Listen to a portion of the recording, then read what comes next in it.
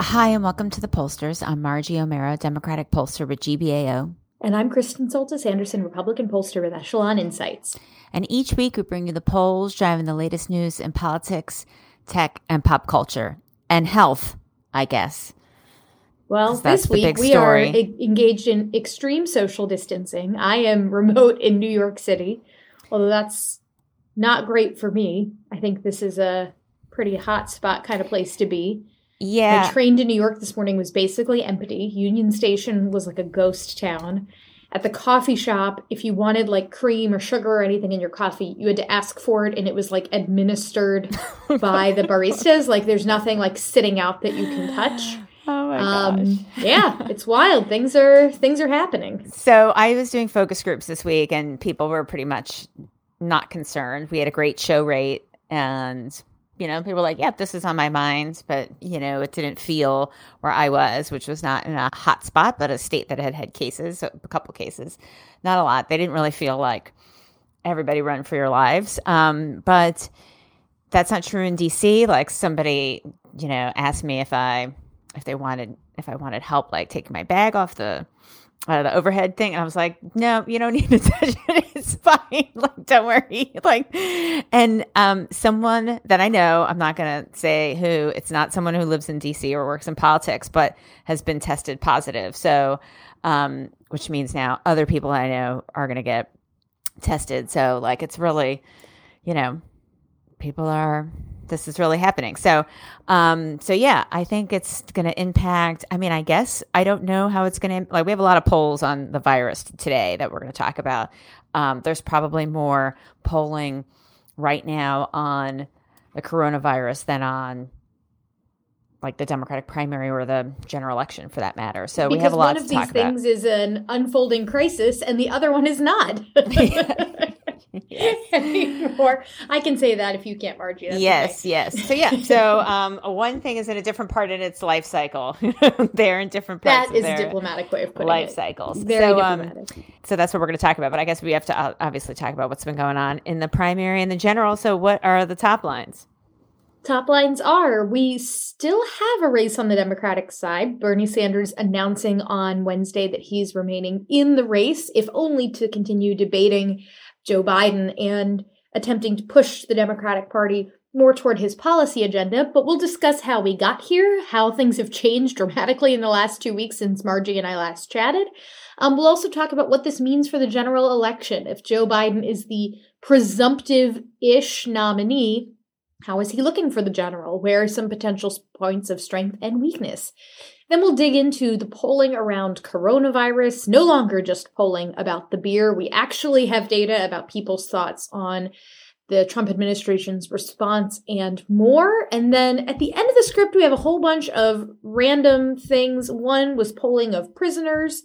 There's something else I thought I saw in there. Maybe it all is from the same poll. But that's what we'll be wrapping up our show with. Oh, and we have a little bit of polling here from Pew Research Center on news bubbles, which we can dig into too. Right. So I was in focus group, so I was not just sort of huffing Twitter, this week.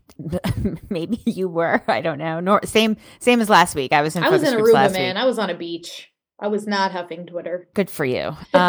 So, I think obviously there was a lot of big news in Super Tuesday and big news. We're recording on Wednesday, and big news last night out of the states that voted, particularly Michigan was seen as an important state for Sanders, given after Super Tuesday and the wins that Joe Biden accumulated. Then what happens with Michigan is a state where it had a bit of an upset in 2016, and I saw a lot of people talking about, and I was just, I'm asking a question. I don't have a verdict here. I'm just trying to piece it all together.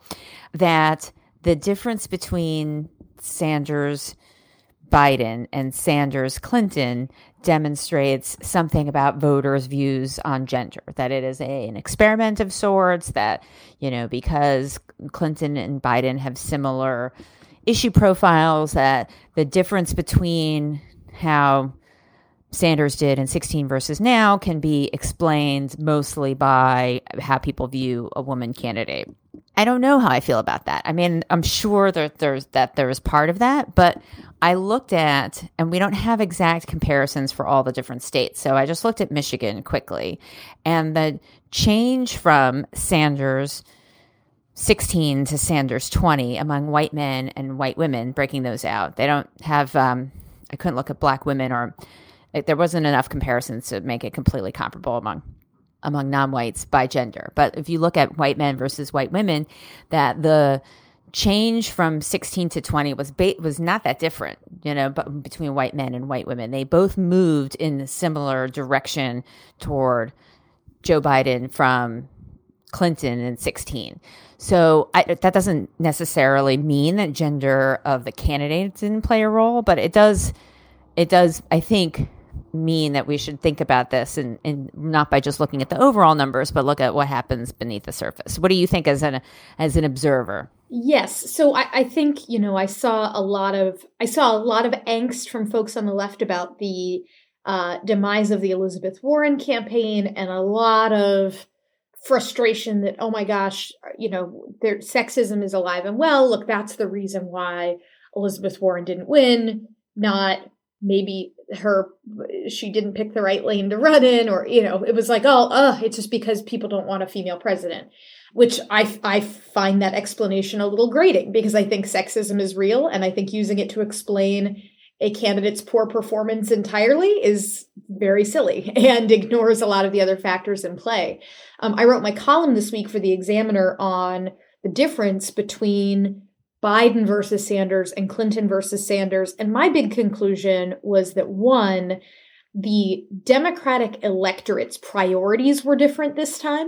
So last time around, there's less of this, like, we have to find someone electable, more of a like, okay, well, there's only two candidates. Let's let them hash it out. You couldn't find any data suggesting there's any like fatigue. Where this time around, there's plenty of evidence of people being like, I'm satisfied with the field, but I just kind of want to, like, let's just get this over with.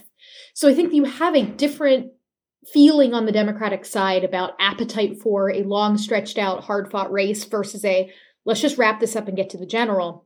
And the other thing that's different is Bernie Sanders' favorables are not as good. Now, they're still very good. It's not that Democratic voters don't like him.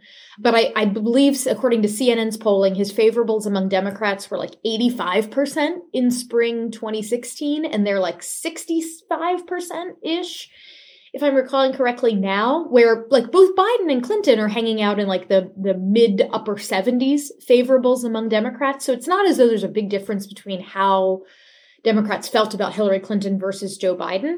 But Biden's favorables have been strong all along. They have not sagged, even as his like poll numbers, went through that dip over the last like month or, leading up into Iowa. But lots of Democratic voters were saying, look, I may be picking a Mayor Pete or Amy Klobuchar or whomever. It's not because I don't like Biden. I'm just sort of testing out my different options, where I think that's a reason why Biden's been able to sort of like lock this down quickly, that if you just want a caretaker who is going to represent the party well and give you the best shot to defeat Trump, there's a perfectly logical case that Joe Biden's that person. And that's why this is playing out differently. It's astonishing when you think about the amount of funding that Hillary Clinton and her like machine had, and the fact that they really only had one adversary the whole time, where for Biden, it's been this, at the beginning of this race, you had to have 2 whole nights of debates. One wasn't the undercard. It was just like each one had 10 people on the stage. It was wild. And his campaign really didn't have the kind of funding or machine that Clinton's had. And yet the fact that this has basically gotten wrapped up so fast is astonishing. But I do not think it is astonishing because there is sexism at play. I think it's much more easy to explain by saying what Democrats want out of their primary is just very different this time around. So, there's what's next. There's a variety of states, big states coming down the pike. I think Florida may be the next big one, which according to public polls shows Biden with the lead, and it certainly mirrors what the national numbers are.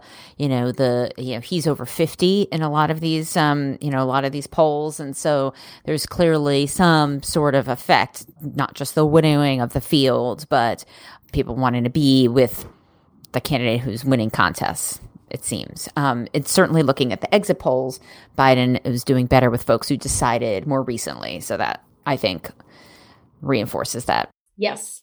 The one thing, and this sort of sets up our discussion, which we can come back to in a moment about the general, is when you look at the crosstabs, the one thing that continues to stick out as unbelievably striking is less about gender and frankly even less about race, even though we know Joe Biden is dominant among African-American voters in this primary. No one's been able to touch him on that, and that's been a huge piece of powering his comeback.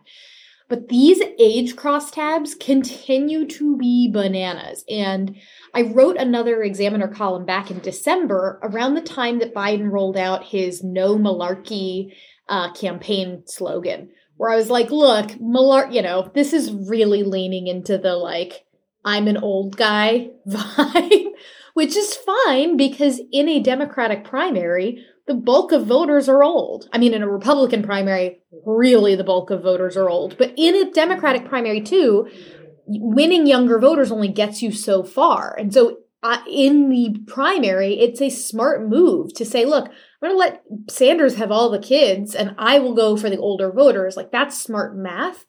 The problem is if that lack of enthusiasm for Biden, if Sanders' performance with young people is because they really, really, really like Sanders, but they also kind of like Biden too, maybe he'll be fine.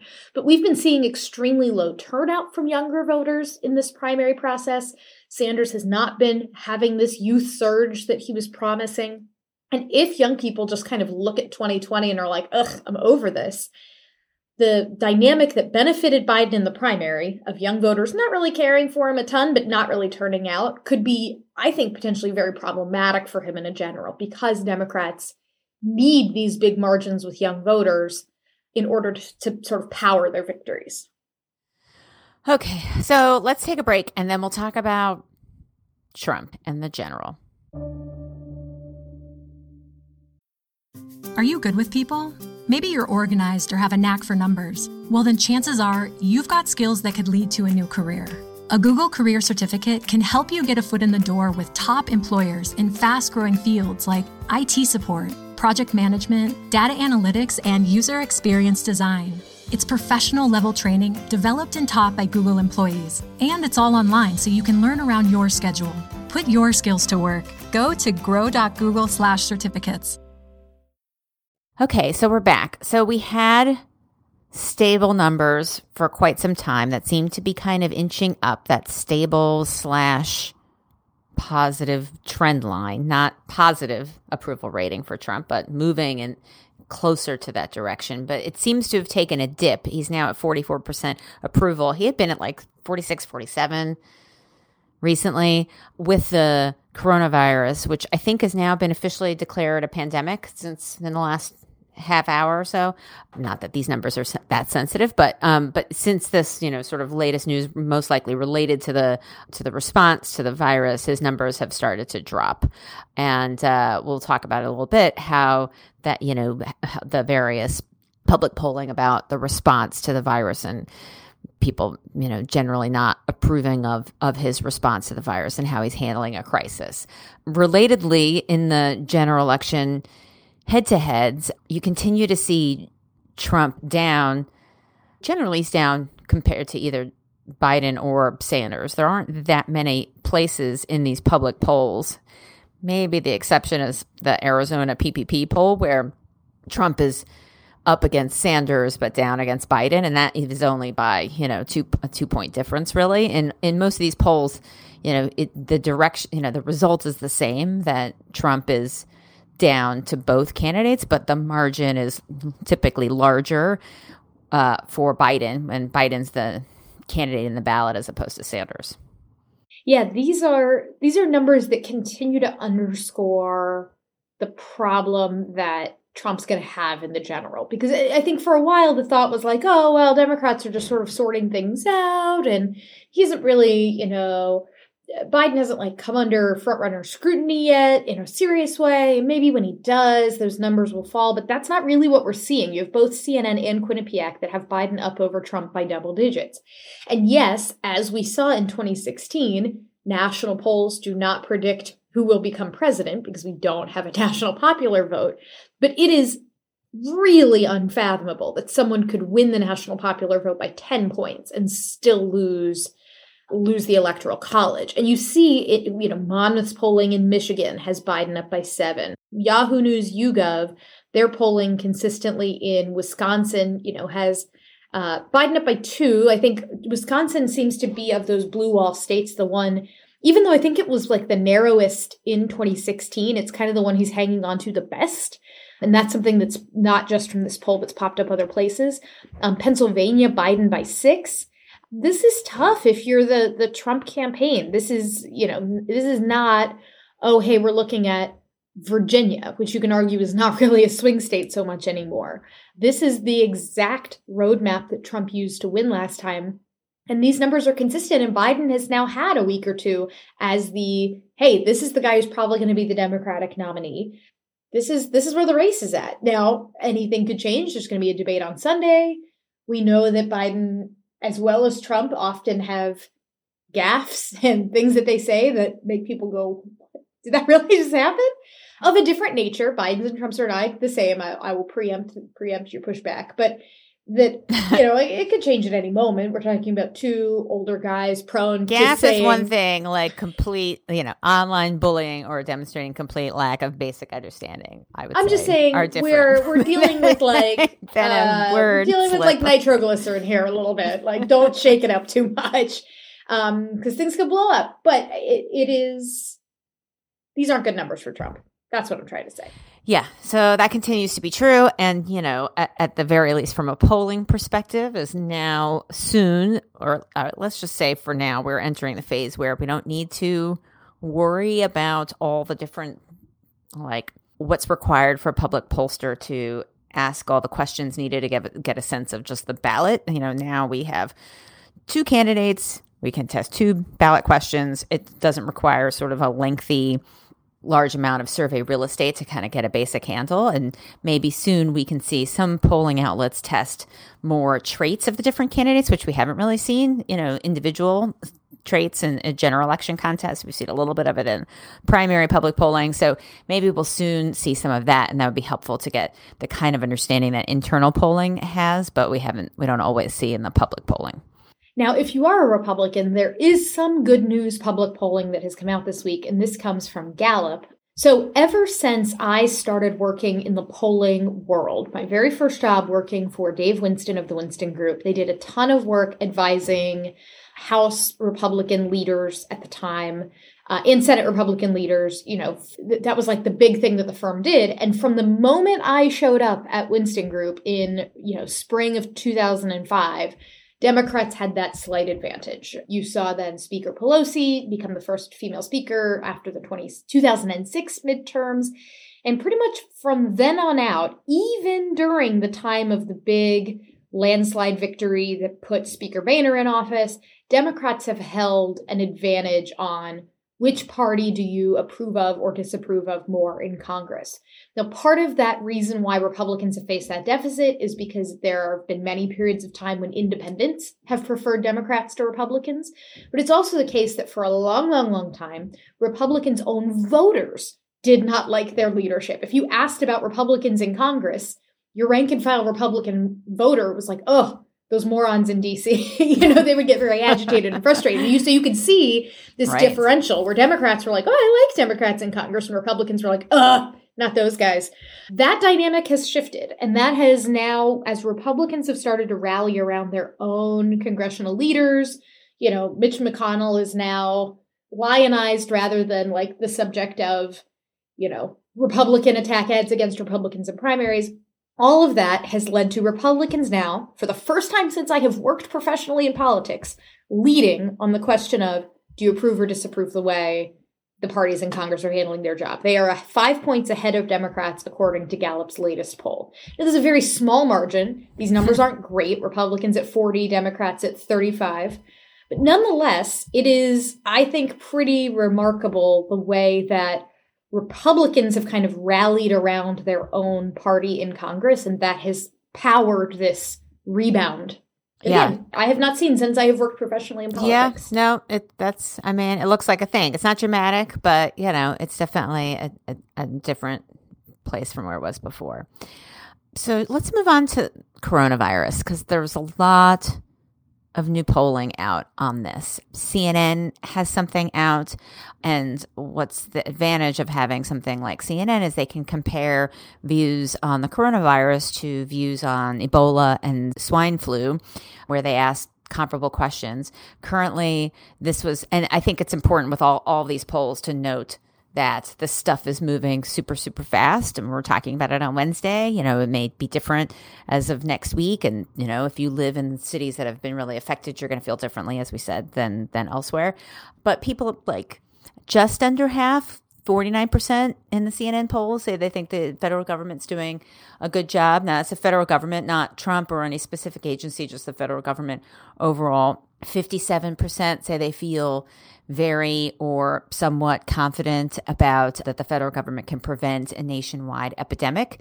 That is lower than, it's lower than Ebola. It is higher than swine flu numbers. So, but it's 18% very confident. In Ebola, it was 33% very confident. And I think that's a reflection of how the different diseases are trending as much as it is the federal government response. I think it's probably all of that. But then they also asked, questions about how likely do you think it is that someone in your community will be infected? And 55% say likely, and that's a lot higher than Ebola, for example. How prepared are you? 68% say prepared. I guess that's people have been stocking up on beans and flour and stuff like I have, and pasta, in case there's a, the stores run out of supplies and such. And then they also asked this question, should the government prevent people from coming in if they've been, places where there's an outbreak? 31% say yes, and 65%, it's basically 2-to-1, say we should just screen them and quarantine them, but, let people in who don't have any symptoms. So that's the CNN poll. Navigator, the project that I work on with that we work on with a global strategy group, we released something this morning that goes through a variety, that talks a little bit more about Trump's response specifically and how concerned people are. Obviously, people have heard a lot. It's gotten a lot of news penetration compared to a variety of other news, big news stories that we've tested in different past navigators, like the impeachment inquiry or the Mueller report. A lot more people will say that they've heard a lot about coronavirus, which makes sense. And people are a lot more concerned that it's going to become widespread in the country than in their local community. So 72% say it's concerned about the country, 61% concerned about it in their communities, 57% concerned about someone in their family. So I think that makes sense. And that number I think is consistent with the CNN poll. Then there's a majority disapprove, 49% of Trump's handling of the outbreak. And there's also a drop in his, positive ratings from other public polling, which is, I think, consistent with the overall numbers, but view the CDC positively. So it depends a little bit on whether, when you're talking about the federal government, are you talking about Trump's handling, or are you talking about, the federal government's handling? Yeah, this is something that I suspect is part of the difference in the CNN poll between the swine flu 2009 response and the response today about how confident are you that the federal government can prevent a nationwide epidemic. So with Ebola, I sort of set that aside because in Ebola, I don't believe we had any community transmission in the US. There was that one time that they flew a doctor back. And even then you had the news choppers surrounding the ambulance going to Emory Hospital. It was a whole thing. So it was scary, but it never was hey, there's people in my city that have it. Where swine flu, it was a little bit more, closer to this. But you also, I think part of the reason why you have this scrambling of results where you actually had fewer people very confident by about 7 points this time versus last time is, and I've seen this in other polls, if you in 2009 asked people, do you trust the federal government to do anything? A lot of Democrats would say yes, and almost no Republicans would say yes, because it was A, not liking the federal government generally, plus B, it is a president from the other party. It was Barack Obama. We don't like him, all of that. That's the dynamic. Where now, whenever I have a poll, even things that have nothing to do with coronavirus, if I'm asking about trust in the federal government, I wind up finding Republicans having higher trust than Democrats, which cuts against that deep subsurface ideological underpinning of Republicans sort of looking askance at centralized power and Democrats being a little more comfortable that the federal government can be a force for good. But who's running the federal government winds up scrambling that signal. So I'd be curious what the partisan crosstabs on the swine flu and the coronavirus ones, since we know the top line numbers look the same or close, I'd love to know what the underlying party breaks for the 2009 versus 2020 question look like. I mean, the thing here that is going to be evolving is what happens as the facts become something like a shared understanding of the facts, right? Because you have a lot of polls. There was an Axios poll, and there was, I think, others that showed, a real party divide and kind of worry about coronavirus, whether they think it's exaggerated, whether or not they've taken the measures. I mean, there's been a lot of different public polls about that, where Republicans are much more likely to think it's exaggerated, haven't taken as many measures. There could be a kind of regional piece of sort of where the virus has hit, but that's also reflecting, the news coverage that they're receiving, right? The media bubble piece, which we may not get a chance to talk about, but, 20% roughly of each party folks are in a news bubble. As it continues to spread, we don't know how much it will spread. Then how do people reconcile their actual lived experiences of schools shutting down and people getting sick and so on with their view that it's exaggerated, or that,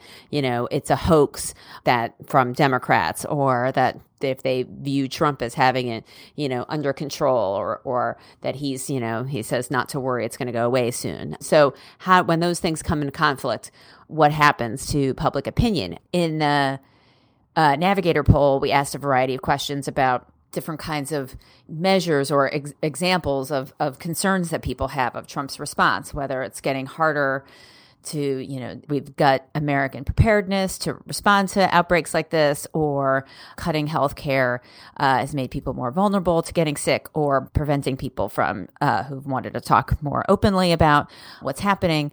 All of these things are seen as, serious concerns and as fair criticism. I think that it's going to be important for everybody who is in charge of disseminating information, whether it's public health officials or news, to, this is a case of where people's lives are at risk by not giving people the full facts. And this, criticism and concern about the president's approach is seen as valid by most folks. Well, I know you've got a hard stop, Margie. So if you want, I can take the last block and I'll just talk real quick about the news bubble poll and the OkCupid poll. Okay. So if you need to bolt, I can wrap up the show solo. No, I appreciate that. And I do want, next week, there is a cool thing about a survey of prisoners that I want to give more time to. We don't have enough time to talk about it today. I apologize, but we will talk about it next week if we can, because it's pretty cool. So anyway, ciao, everybody. Kristen has got the last block. You're in capable hands. We'll be right back. Okay. Support for this podcast comes from Invent Together. According to studies, less than 13% of all inventors who hold a U.S. patent are women. Black and Hispanic college graduates patent at half the rate of their white counterparts. But we can fix that by increasing participation in innovation and patenting by underrepresented groups. It would quadruple the number of American inventors and increase annual GDP by almost $1 trillion. Invent Together is a coalition of organizations, companies, universities, and concerned citizens committed to ensuring that everyone has the opportunity to invent and patent. Because the more diverse the American patent system gets, the stronger and more successful our nation will become. What can you do to help diverse inventors patent and unleash economic opportunity? Find out at inventtogether.org. Learn more and take action today. Welcome back to a solo block here on The Pollsters.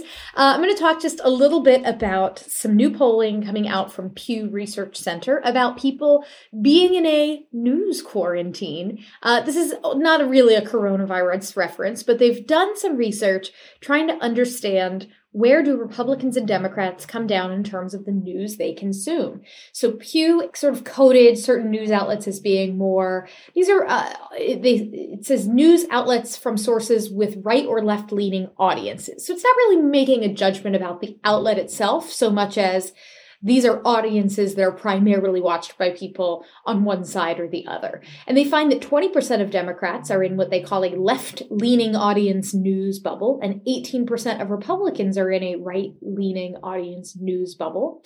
Where the vast majority, 80% among Democrats, 82% among Republicans, do not. They tend to get news from a whole bunch of different sources. This tends to line up with things that I hear in focus groups. I will often have clients that go, well, I want to know where Group X gets their news. And if in a survey or focus group you pose that question, where would you say you get your news? Not a single person in my focus group will have the same answer to that question. So even though there's a lot of consternation about folks living in media bubbles where they're only hearing certain things, I think of this as being much more a phenomenon of the very online. And Pew now has some data that I think sets my mind at ease that not everyone is living in an ideological news bubble. However, speaking of bubbles, we've had OkCupid, a dating site that as of late has had an awful lot of marketing all about dating only within your bubble and about the virtues of only dating people with your own political views. But they've now also done a little bit of a study that they've released to the Hill newspaper. They found 88% of people on their app are continuing to date as normal, despite the rise of coronavirus. People are not deciding to become total introverts, and that's worldwide. In the US, it's at 92%. They found that OkCupid users in Seattle were slightly less willing, but still 86% said, yes, I'm still going out on dates. 91% in LA and DC, and even in Denver, where the governor has declared a state of emergency, according to this article, 97% of people will continue dating as usual. I have been very sad. A handful of conferences I was supposed to attend that I was very excited for have been canceled or postponed. But there have been a couple of other things that have gotten scrubbed off my calendar, and I can't say that I'm too sad about it. You know, there are certain things that are being moved to conference calls. People, let's all do this remotely. I'm not totally hating it. My inner introvert is kind of loving this excuse to just hole up in my house. Well, that's all we've got for this week. Thank you for listening to The Pollsters. I'm Kristen Soltis Anderson. You can find me on Twitter at @KSoltisAnderson. You can find Margie at Margie Omero, or both of us at The Pollsters. Tune in next week. We will break down more of what's going on in the primary, where things are headed in 2020. We'll get to that poll of prisoners that we couldn't get to this week, and more. So we'll see you next week.